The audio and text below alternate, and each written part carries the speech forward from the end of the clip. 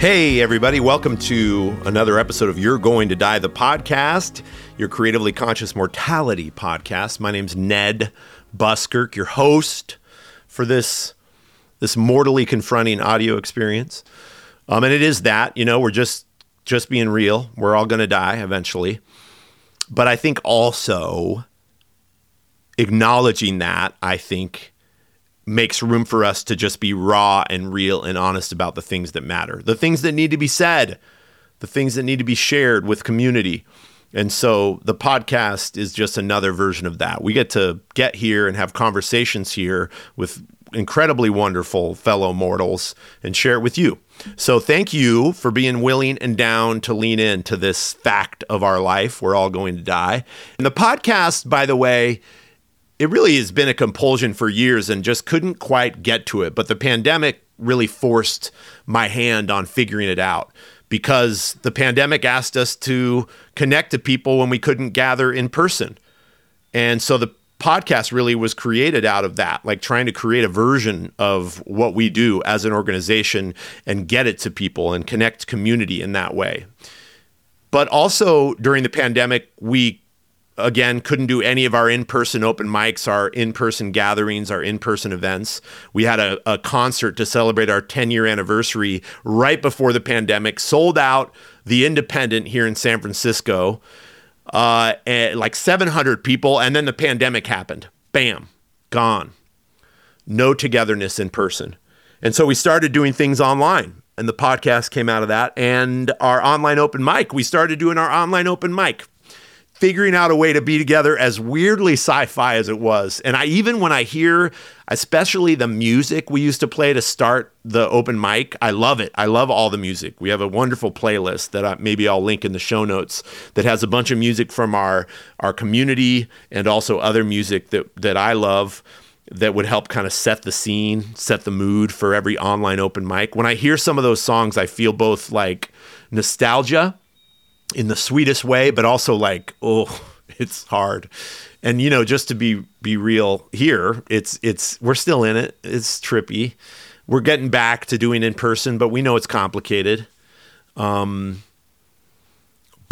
during the pandemic, the heat of the pandemic, we did the online open mics. And really, I truly believe there's people we got connected to that we wouldn't have been connected to otherwise, that we would have maybe never met if we hadn't been doing those online open mics every month.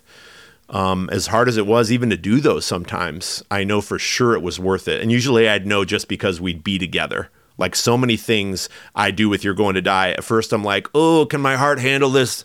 Or am I just like stubbornly not wanting to do this? I don't want to do this. And then you get there and it's like, oh, of course, it's totally worthwhile.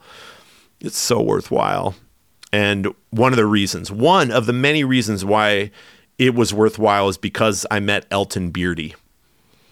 And that's this episode's guest.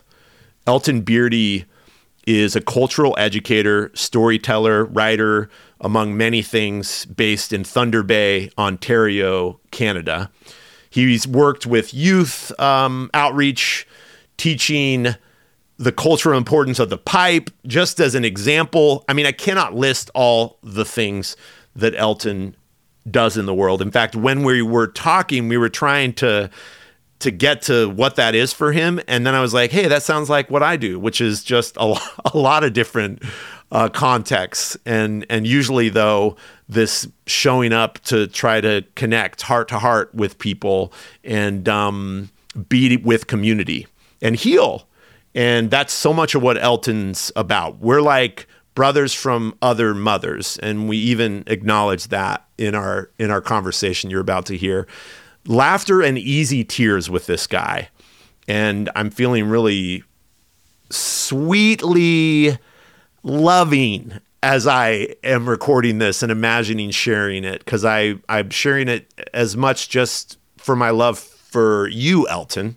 I'm talking to you right now, like what it's meant to be connected to you and to have these conversations over the many months since we first met in the open mic, and the prayers you've read and the singing that you've shared with me and your words. And now we get to share all that with you, listeners.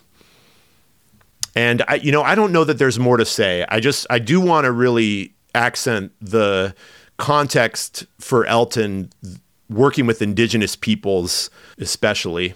And another part of his work is with the St. Joseph's Care Group in the medical context up in Canada. Whether from urban or remote northern communities, Indigenous people have unique challenges to ensuring their healthcare needs are met. And Elton works in the context of Indigenous relations. So the program he works for does a lot of different things to support Indigenous peoples in the medical context. And I'm going to just link you up in the show notes to all those pieces and get right to the conversation with Elton. So I hope you get a little of what you need, maybe in the ways you know you need it, because you've been listening to the show for a while and you find something reliable here, and you're going to get it again today. But I also kind of feel excited about the ways you might not know you need this episode of You're Going to Die, the podcast with Elton Beardy.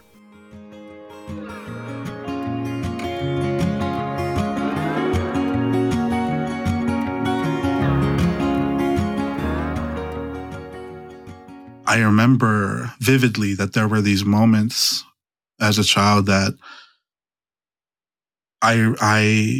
that marked me, that settled into me in ways that I didn't realize at the time so deeply that I would feel the effect of that years down the road. And really, I remember, I remember my mom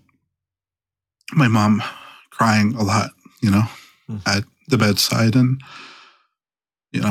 pressing the button for her nurse or for her doctor, and really being in pain. And those were the moments when my dad would take me out, and, we would go, and we would say that, he would just say that your mom has an appointment, and they'd be like so abrupt. They'd be very abrupt. And at the time, the first few times it happened, I never really quite realized that my mom was in so much pain. I just knew that she wanted, I knew that she just wanted to feel cared for and to be acknowledged and to be heard and to be witnessed. And I remember one time we had been visiting for about an hour, and during that time, she would go quiet sometimes, and she'd be so still, and she would just be trying, and she would be quietly crying because of just how much pain she was in. And I remember that. I remember that so vividly.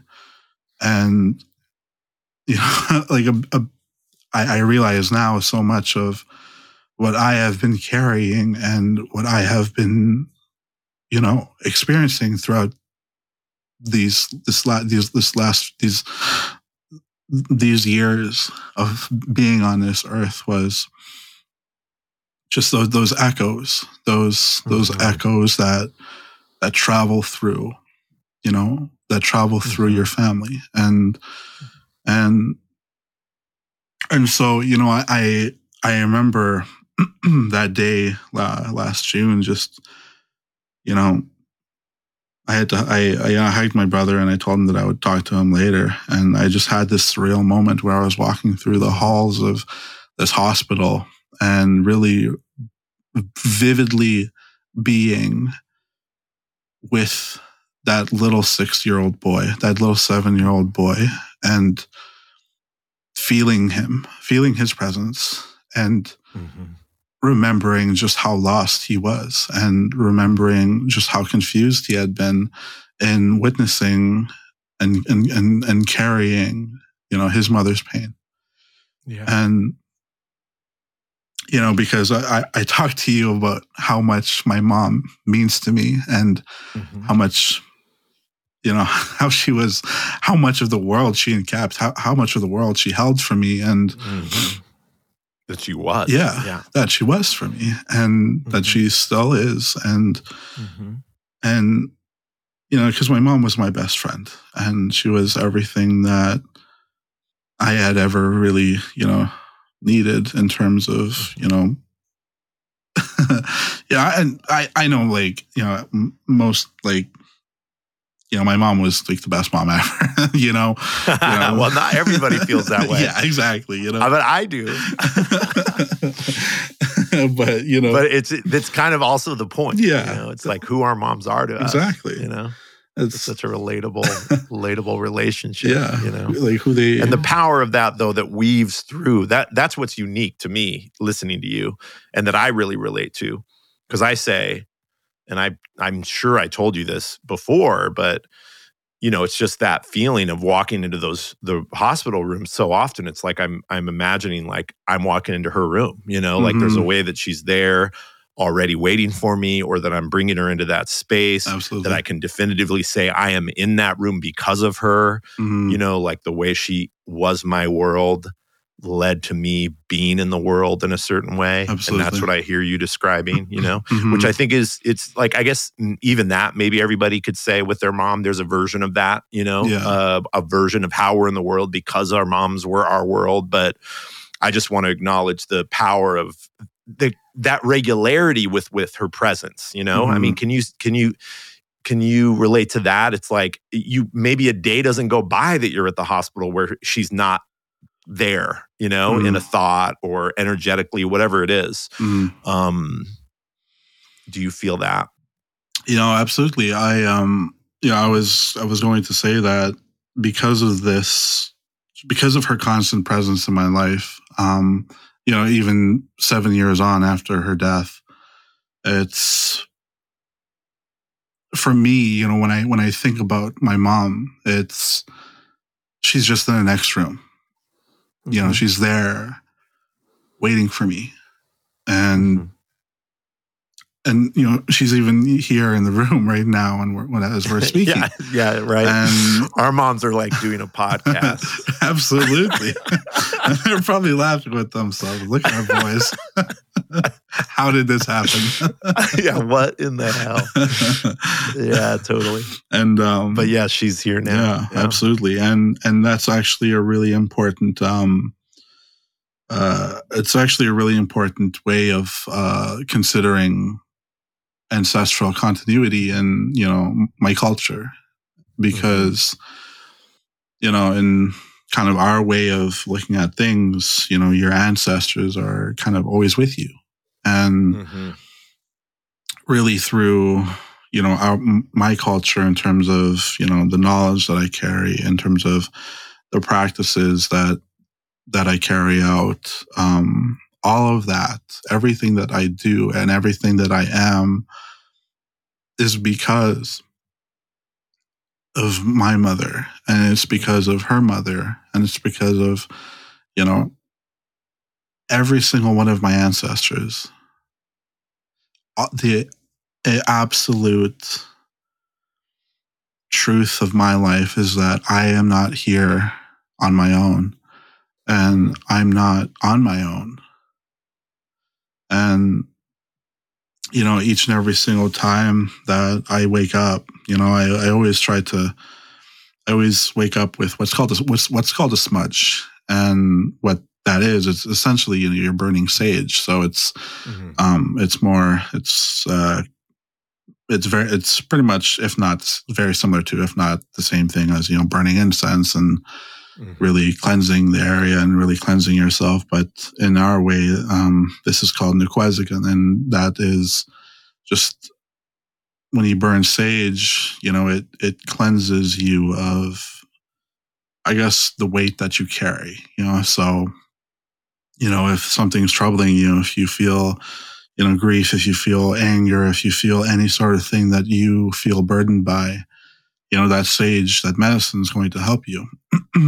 And so, I actually was burning some sage earlier, right before we started. And I just really said my prayer, for our conversation, for you, and for the way that the world is going right now. And, for me, when I do this, when I really take some time to really connect with my being, with my spirit, in the morning and even, at night, it's an active return. And it's an active return, and it's me returning to my spirit. And so, when I do that, I am inherently also returning to my ancestors in that moment.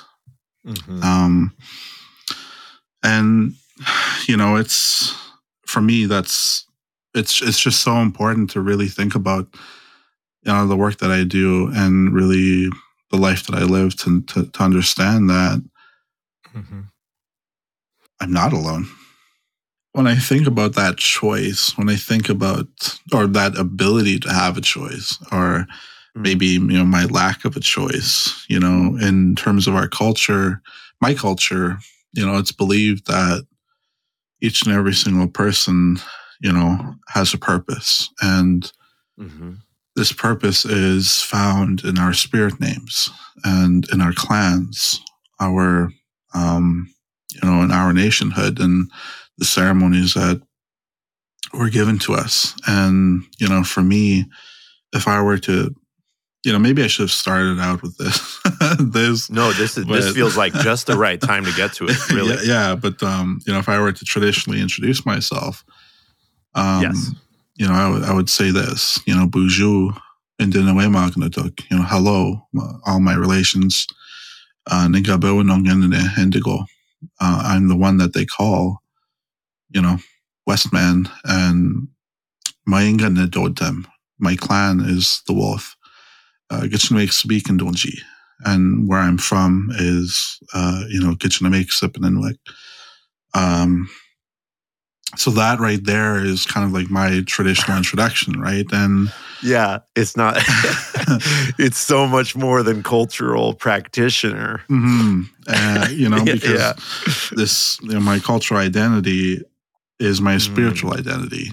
Everything in my culture, it's spiritual. It's inherently spiritual. And what's inherently, what's spiritual is inherently in everything else, And for me to be able to say my name, for me to even have a spirit name, to even have my spirit name, and to have my clan, and to have this community, my homeland that I come from, so every time I do, every time I acknowledge that, it's I cry because I'm so grateful that this was carried for me by the ones who came before. Because they survived, because this knowledge survived, I did too. That healing work was already set in place before I even stepped on this earth. And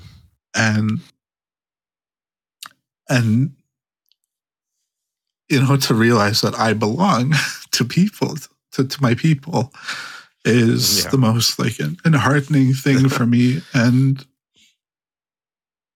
the funny thing is, Ned, I have friends who are going to be listening to this podcast who are going to be like, what is he talking about? He is not that person in his personal life, he is the most guarded, sarcastic person that I've ever known, and this is probably the first time that they're ever going to hear me cry. Yeah. And I have those places and people too. We can't do it all day. It's like they exist so we don't have to sometimes. It's like, do I have to cry everywhere? Yeah. Like, so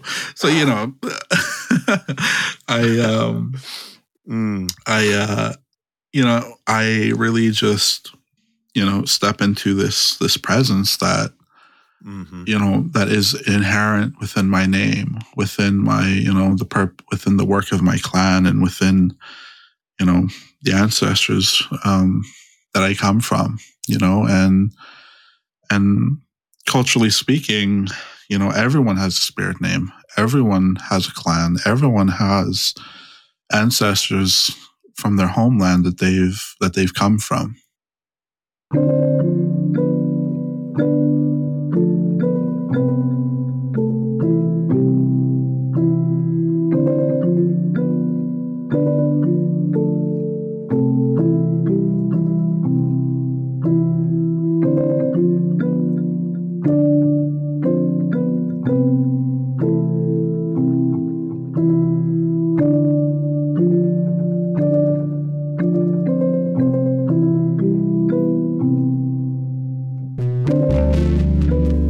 Hi, everybody. Just wanted to pop in here real quick and see if you could help out with something. I know you've already kind of tuned off. You're like, oh, here's the spiel.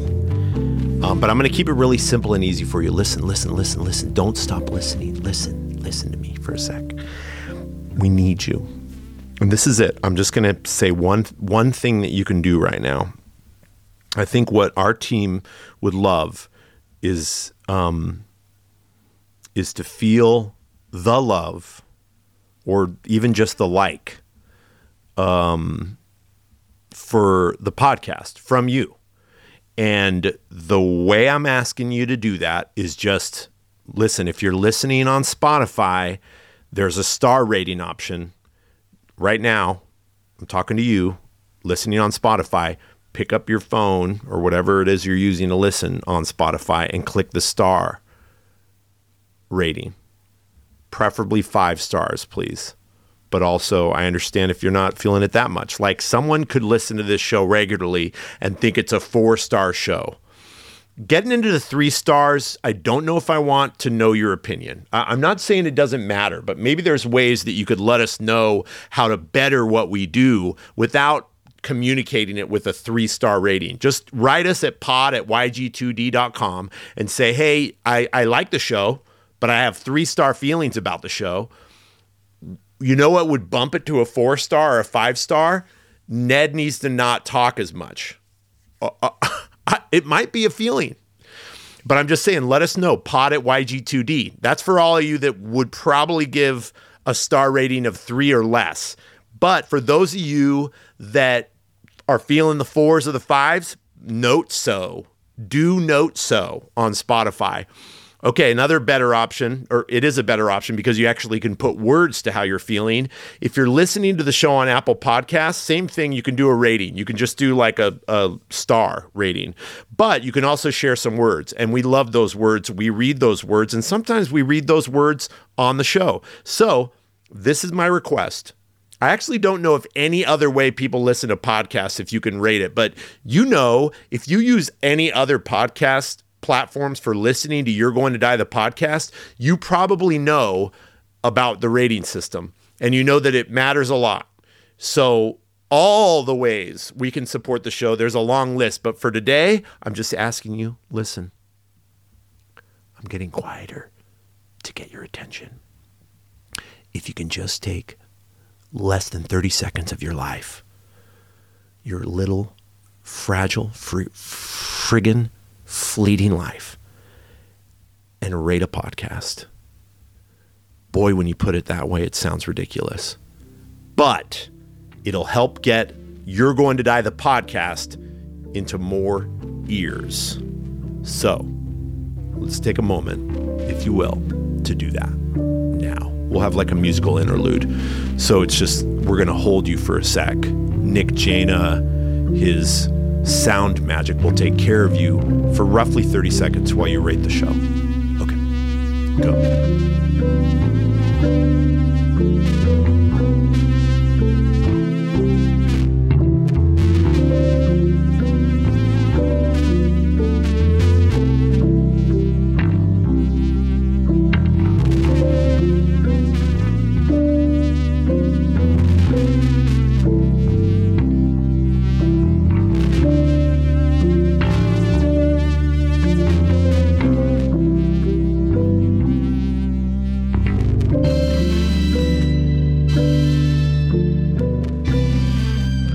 Speaking of Nick Jaina, that's me. Sound designer, producer. Ned asked me to come in here and introduce this next segment because it's a poem that came out of one of my writing workshops, out of a poetry workshop that I do. And the prompt that I gave was to write a prayer.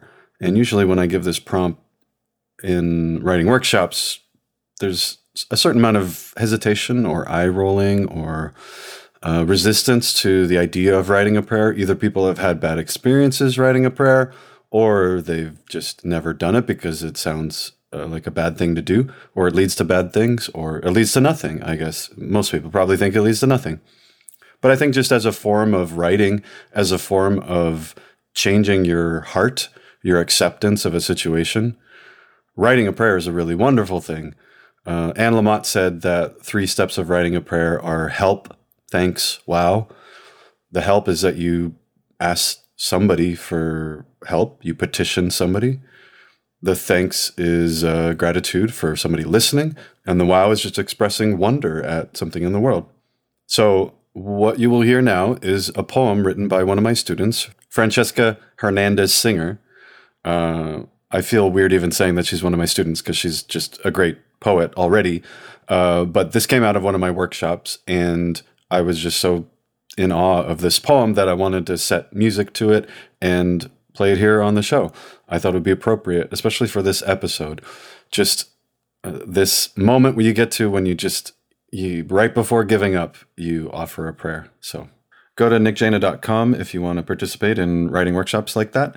This is Francesca Hernandez Singer with a piece called Petitioning Mirth.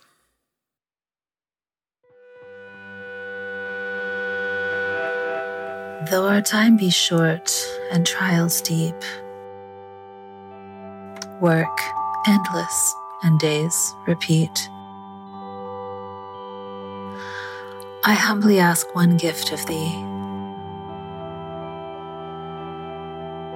that you, twister of lips into smiles, bestower of big laughs, coaxer of all kind deeds,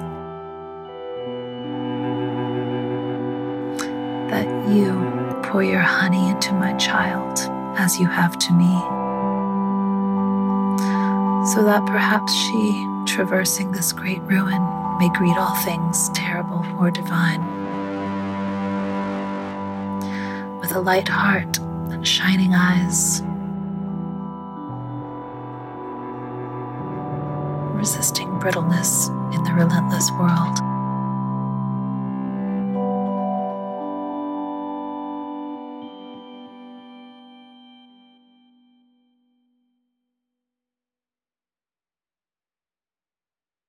So the Truth and Reconciliation Commission was a direct result of the Indian residential school system, Indian residential school system settlement agreement. And what that was pretty much like the largest class action settlement in Canadian history.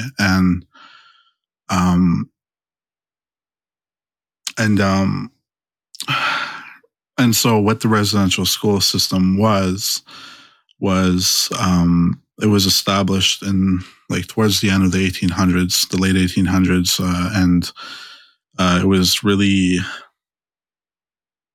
there's this quote that really speaks to kind of what these schools, you can't even call them schools, these places were designed to do. And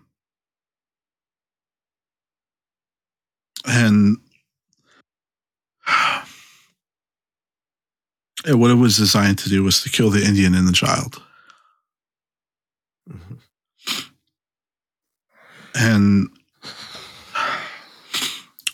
And so this system was funded by the Department of Indian Affairs here in Canada, and it was actually administered by Christian churches. Mm-hmm. And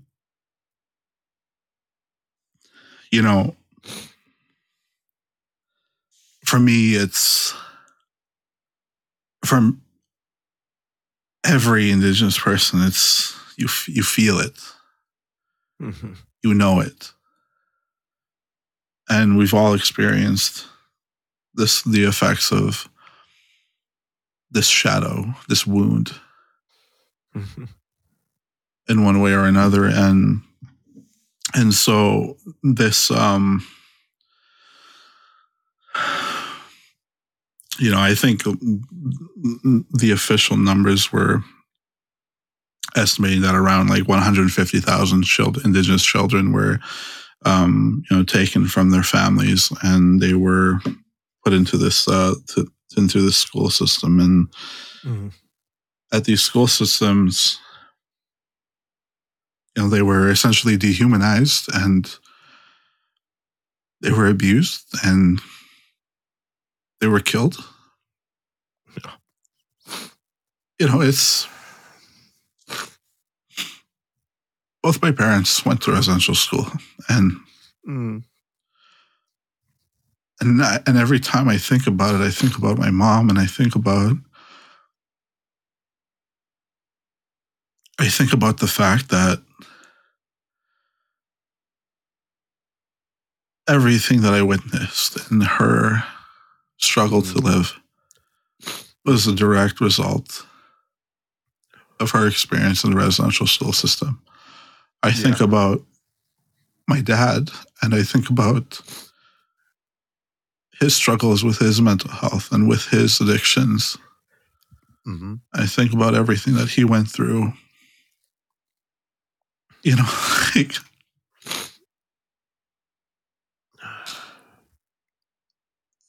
he was number 28 at the school that he went to.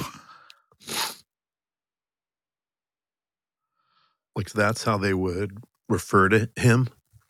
Yeah. Like, he would be there and no one would even know his name? At least not the people.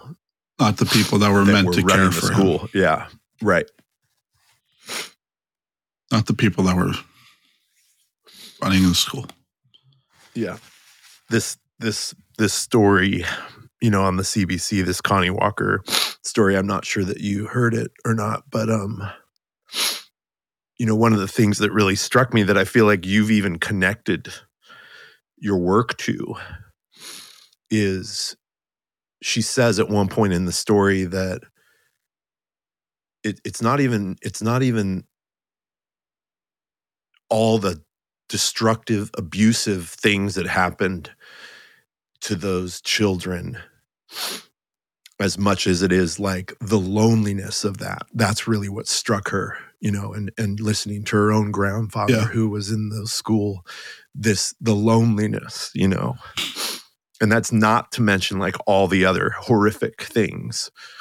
And so when I hear you talk about your work at the hospital and that programming, that what that medicine is more than anything, it's so many things, but what that medicine is more than anything is, like you said, you're not alone, like I'm here. Like the surprise is someone's surprised because they're realizing they're not alone, like that you're there showing up, connecting them. Mm-hmm.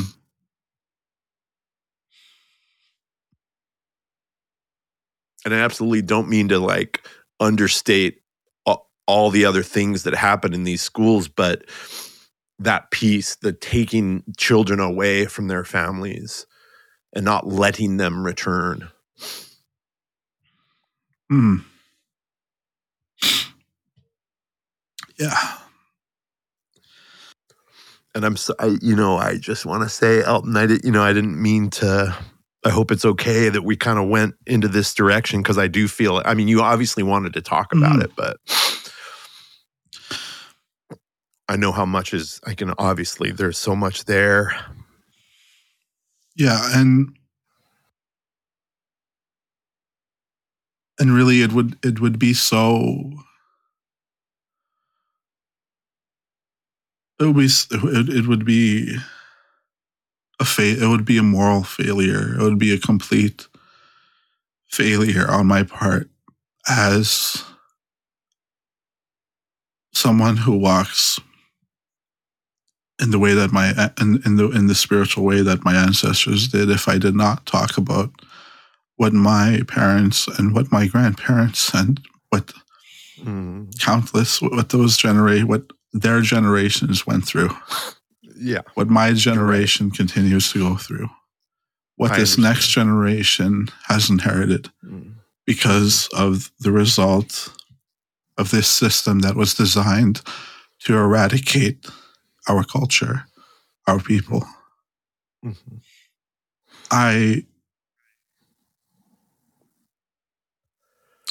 We have to carry these stories, Ned. I can't do this by myself. Yeah. If we are to remember these atrocities, if we are to remember these children that have been found, if we want to honor their lives, we have to carry the story of their suffering and their loss. Yeah. And the grief of everything that they experienced in their short time here. If we want to make this world make sense for our children, we have to carry this pain. And we have to remember it well. Because if we forget, if we don't, who will remember? Who will?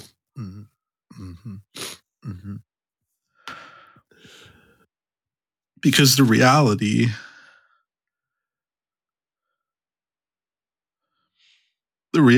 of that I understand through my culture and through my spirituality is that they're still here. They're still watching. And I can't imagine, Ned,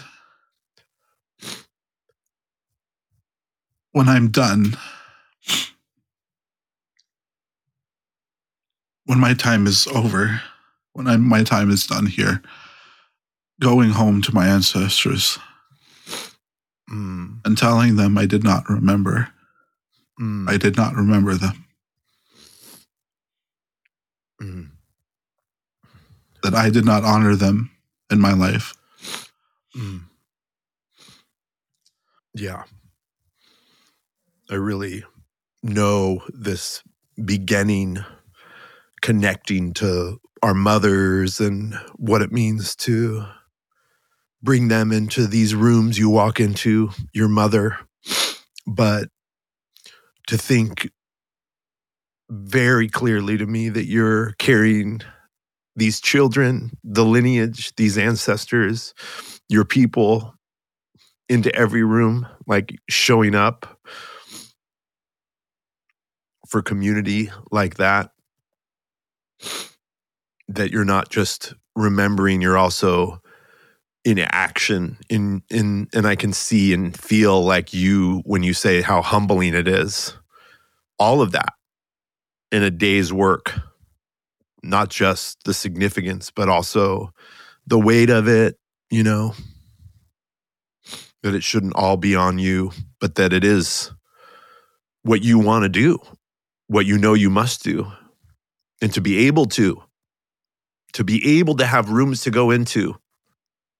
And already knowing you too as someone who has spent years like looking for where to take it, for where to show up. And so then maybe really getting what you said when we started talking, like the deepening, the quickening of these last 9 months, the arrival. Yeah, so it's so in my position, I work with pretty much the entire hospital, and we have our palliative care and as well as like our transition floor. So there's a hospice wing, and I've had already like a number of patients who have been in hospice and who have since passed on that I have had established relationships with through the program and through just our visiting. And I remember one of my first clients, actually, he was in hospice, and I visited with him over a series of about 6 to 8 weeks. And during that time, a lot of our visits were very short, but 15 minutes, 10, 15 minutes, because it was so difficult for him to speak and to really just hold attention, and because of his condition. And one of the proudest and hardest days of this job, of this role so far, was really the day that he gave me his last requests and his last words. And his last words were, "Don't forget me." And I went in that weekend, the following weekend, to spend time with him. And we weren't saying anything. He couldn't speak anything above more than a whisper. And I was sitting there that Saturday afternoon, just being with him, and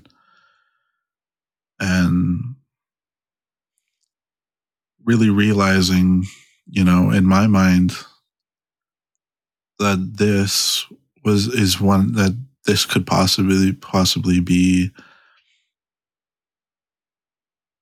one of the defining acts of my life in witnessing the end of another's. And so he kind of reached out, and I held his hand for a good 2 hours. And then, he was he was a kind gentleman, and he told me that it was okay to go, because by that time, we were communicating in yes or no answers. I would just look in his eyes, and he'd shake them, or he would go up and down. And he told me that it was okay to let go,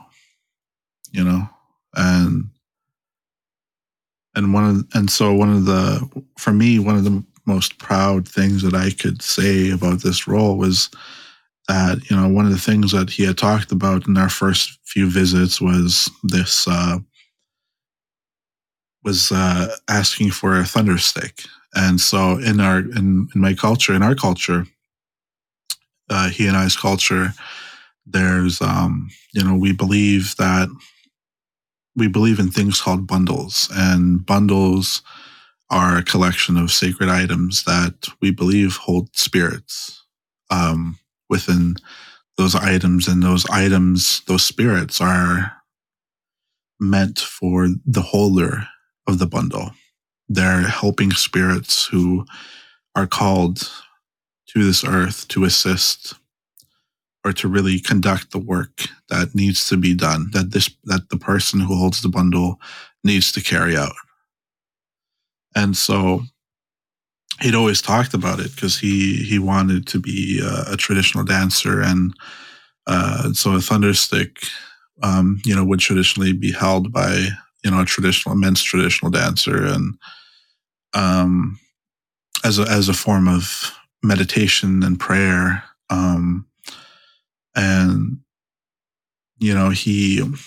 so it was very fitting for him, because he was in the fight for his life, and as someone who was battling this illness, and so when he began to decline, that was when the team and I really we went out, and we called upon one of our dear friends, and he's a he's also a helper. He's a conductor of ceremonies, and he's just a really wise knowledge carrier. And we had him, create a thunderstick for him. And we went in that night, that Friday night, that Friday night, and we delivered to him. And I remember the breath that he took, the deep breath that he took, and the look in his eyes, that it brought him this deep, fulfilling pride, this strength that was revealed in him. And, to have been there and to have witnessed that was so beautiful. And that he got to have that during his last few hours here on earth. And so this work, my particular role, often has somehow, I've just happened to have to be, sometimes I'm called in situations where a client is end of life, and I do have to be there with them, and to be either with them or with their family. And, in the culture, the end of life is seen as something of a transition. It's, not necessarily the end. It's simply, again, a return. It's a return home. And I remember singing to this elder, and really, because his family wanted, a song for him, and they wanted a smudge for him. And I smudged him. And when I sang for him, I sang this song that talks about, our purpose here, why we were created. And so the song talks about, that ultimate reason, which is love, that we are inherently loved by creation, and that our spirits are what it is. It's love. That we were created in and of love. And I was singing this song to, this elder who lived such a long and full life. He went. And to have witnessed, the power of our ceremonies and our songs and our teachings in such a way, I can't help but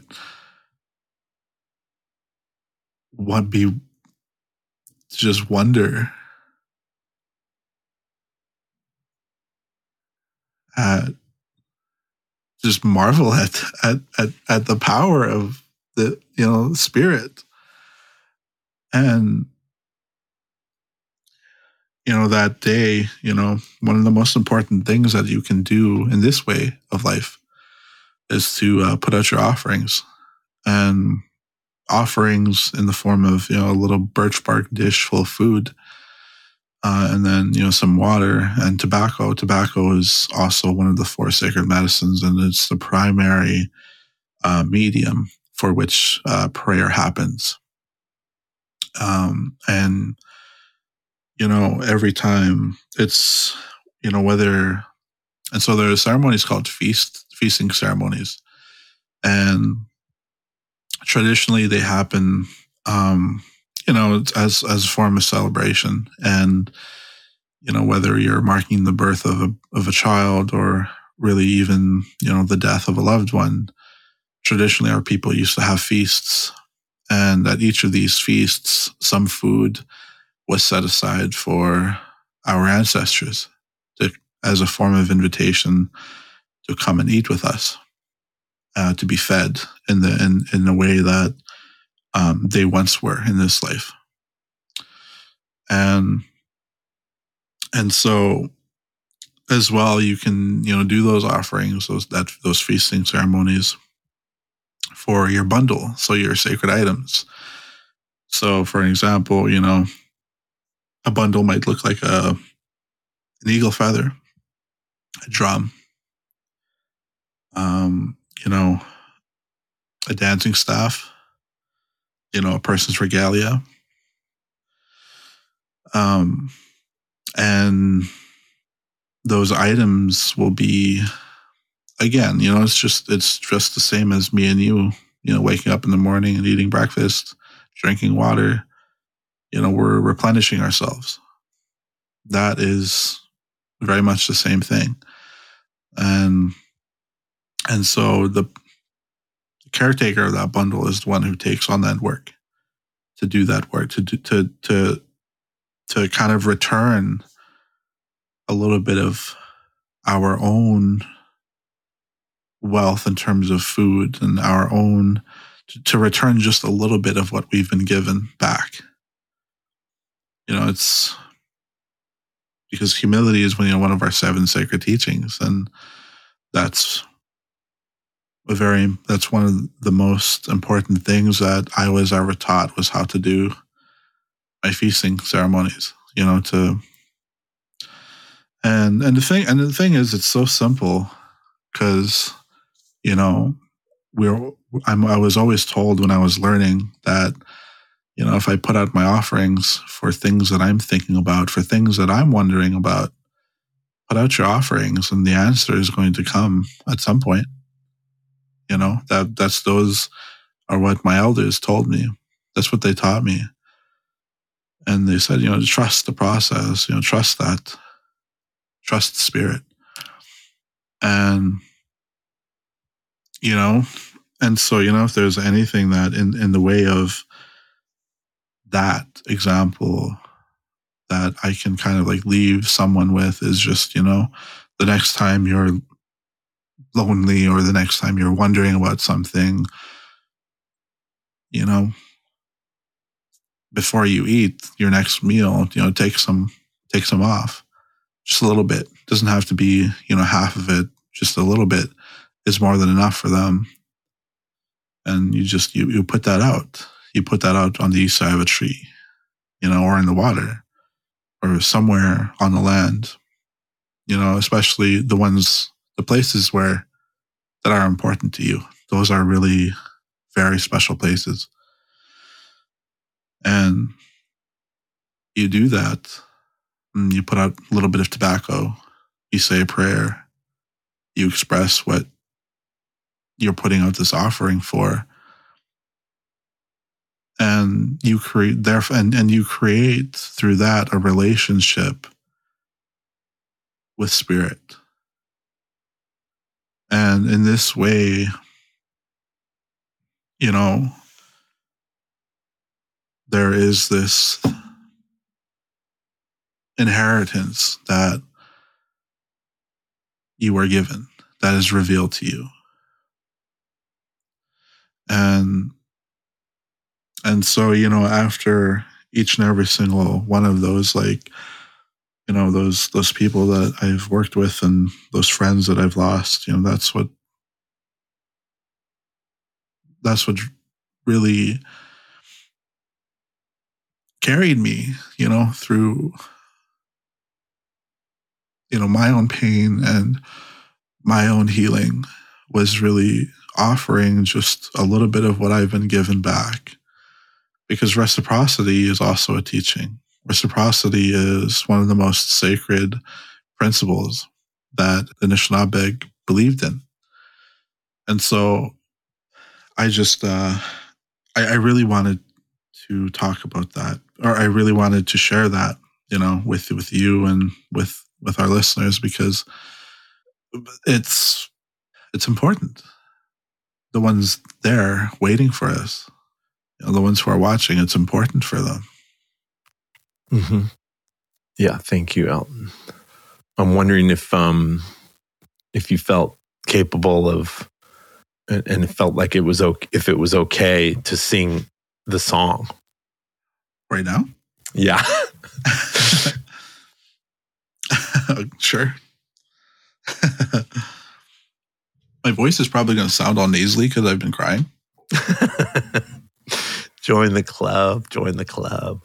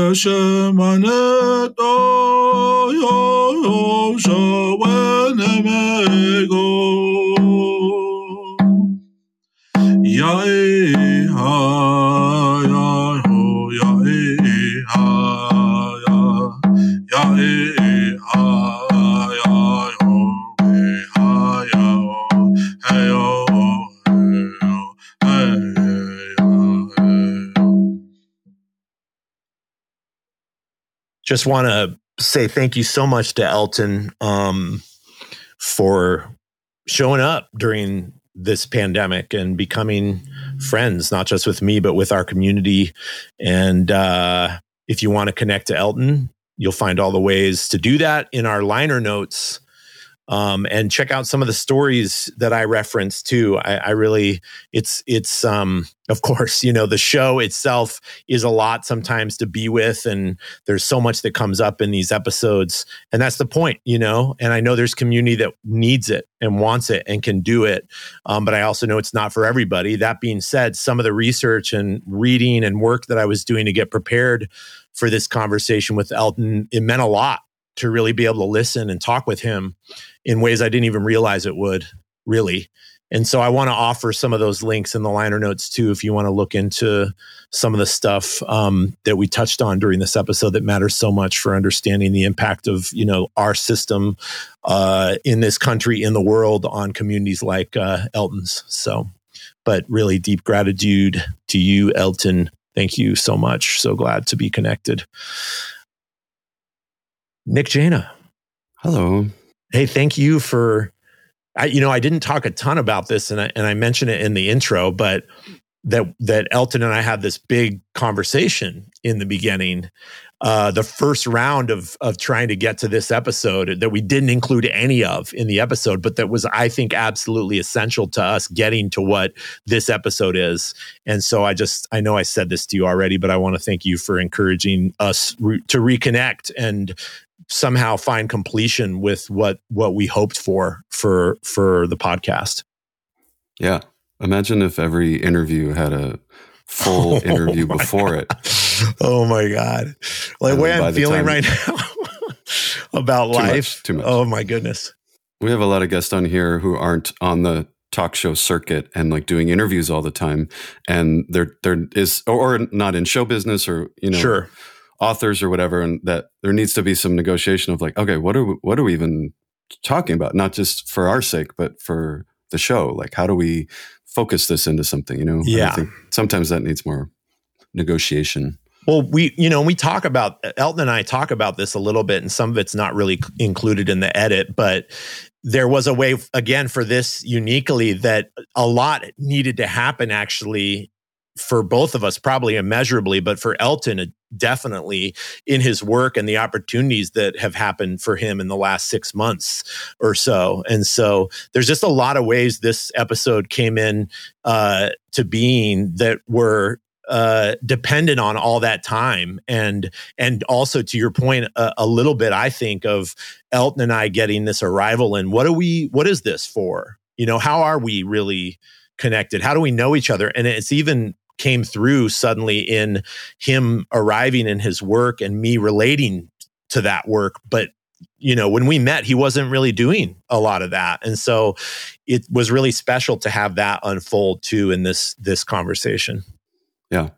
I think it's just really cool to have a place where there can be just a space to grieve something greater than any of our lives, any of our responsibilities, and just place it in the center and just grieve it.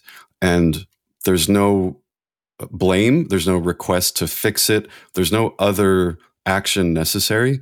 And I appreciate you and this organization offering that space, because it's a space that I often want a lot, and it can be hard to find in just the average quick tempo friend interaction, to just like, look, I'm not saying this, I don't have an angle. I don't, this isn't like passive aggressive. I'm not like putting a message out there that like you did something wrong or you need to fix this or anything. It's one of the nice things about therapy is, that you can just say things and the therapist isn't going to be like, what do you mean by that? Yeah. I mean, they might ask you that, but you mean like offended? Defensively, yeah. Yes, right. Because you want to do it. What do you mean? Tell me more. But you mean, yes, like the reactiveness of some of these topics. Yeah. Like that we risk someone getting hurt or, right. And the moment of crying, and I admit I had to like edit it down a bit just because there's, a full minute of almost silence that I don't want listeners to be confused, to think that they're phone died or something, you know. But even with that edit, is still a very substantial moment of just collective grieving, where, you know, you wear the mask of the oppressor's race, and he wears the mask of the oppressed. But there's no like, let's fight this out, or let's deal with this, or like, well, but I'm not like that, or you're not like that, or what are you talking about? You know, there's just like, yeah, it's horrible, and to just acknowledge that can do so much, rather than, no, I don't have time to listen to that. That was hundreds of years ago or generations ago. We can't talk about that. And so I appreciate you again for just allowing that space to exist on something, in this case, something like so much bigger than any one person. Yeah. Thanks, Nick.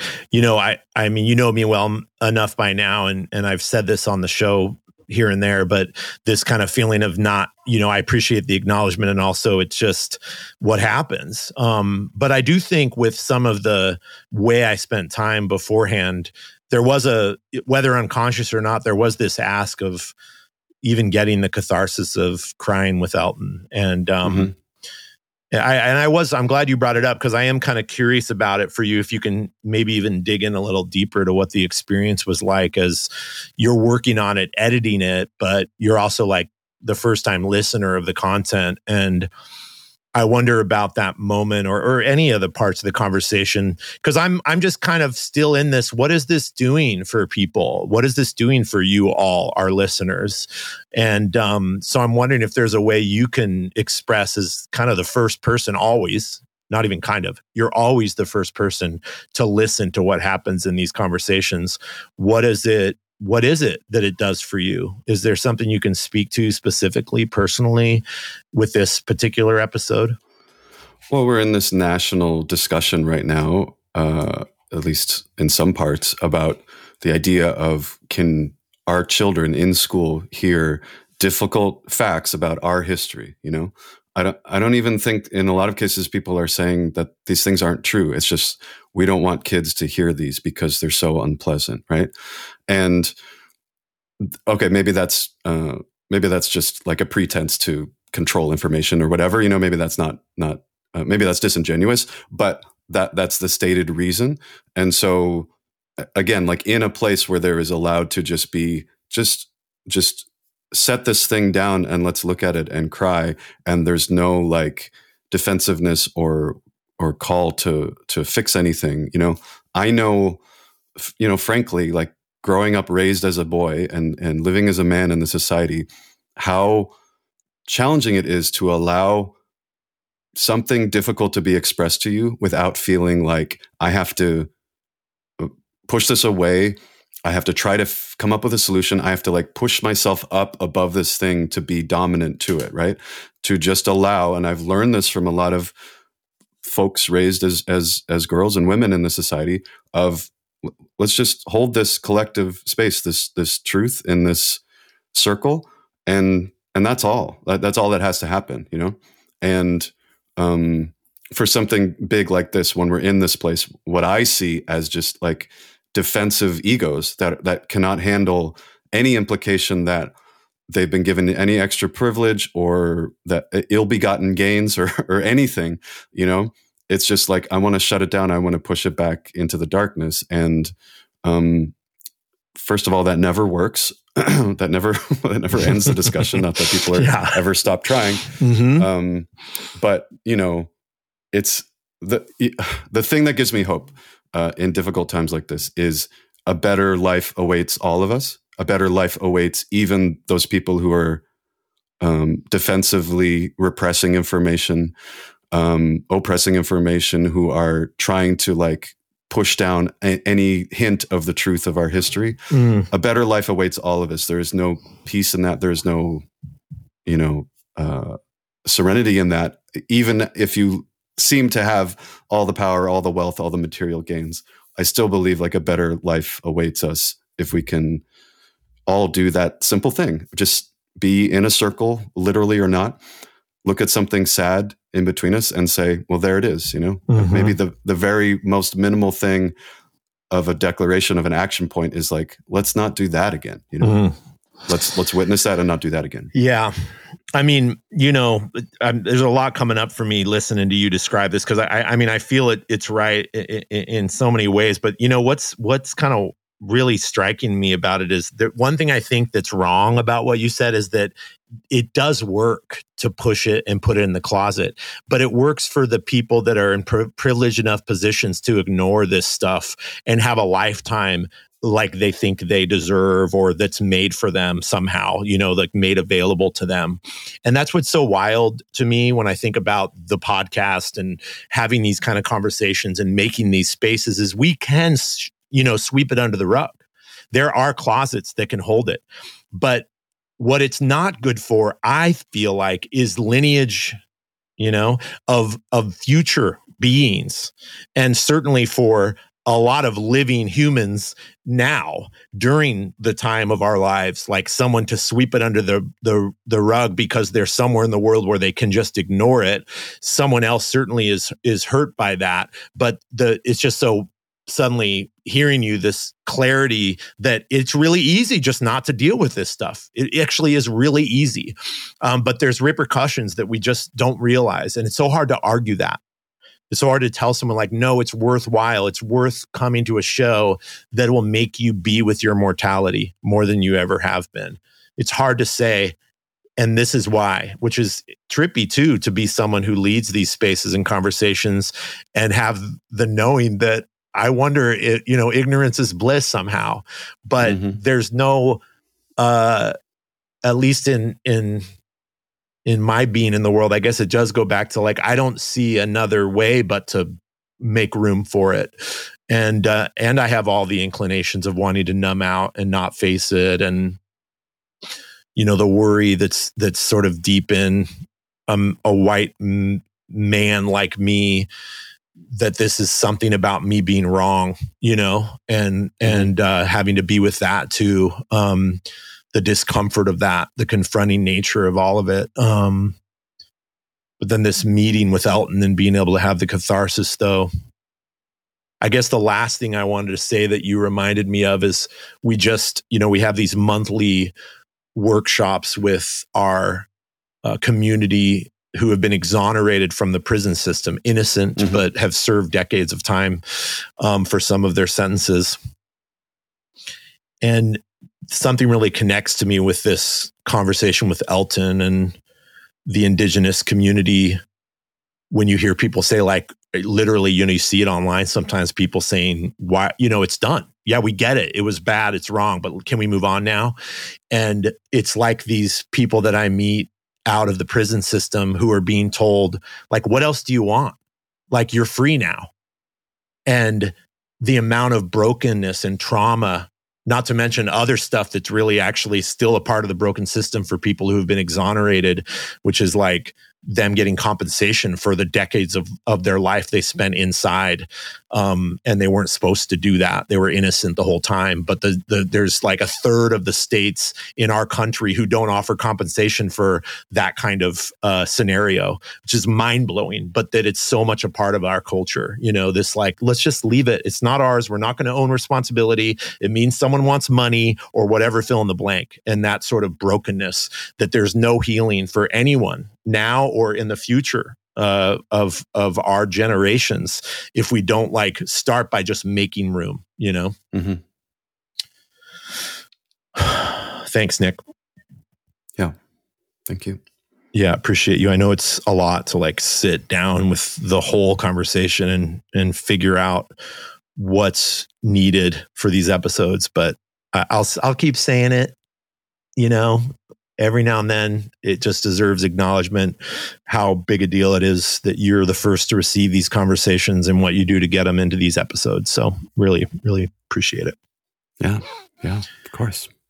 And thank you, everybody, all you listeners out there. So glad to have found you and your ears. And I mean that in a way that connects through all this, like people that are willing to say yes to a show called You're Going to Die, to really be with these hard parts of being mortal and know that there's something waiting on the other side, even if we don't know when we sit and make room what it is, that there's something there. And even if it is just like, we're together, we're out here. Nick and I on this end and you out there in the world.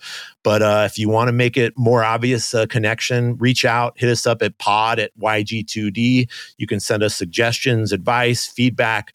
You can also go on Apple Podcasts and leave us some reviews. Spotify, we officially have been tracking our stars. If you get enough ratings, suddenly it shows up with a little number. I think we have 12 ratings on Spotify right now. Tracking our stars. Yeah, it's like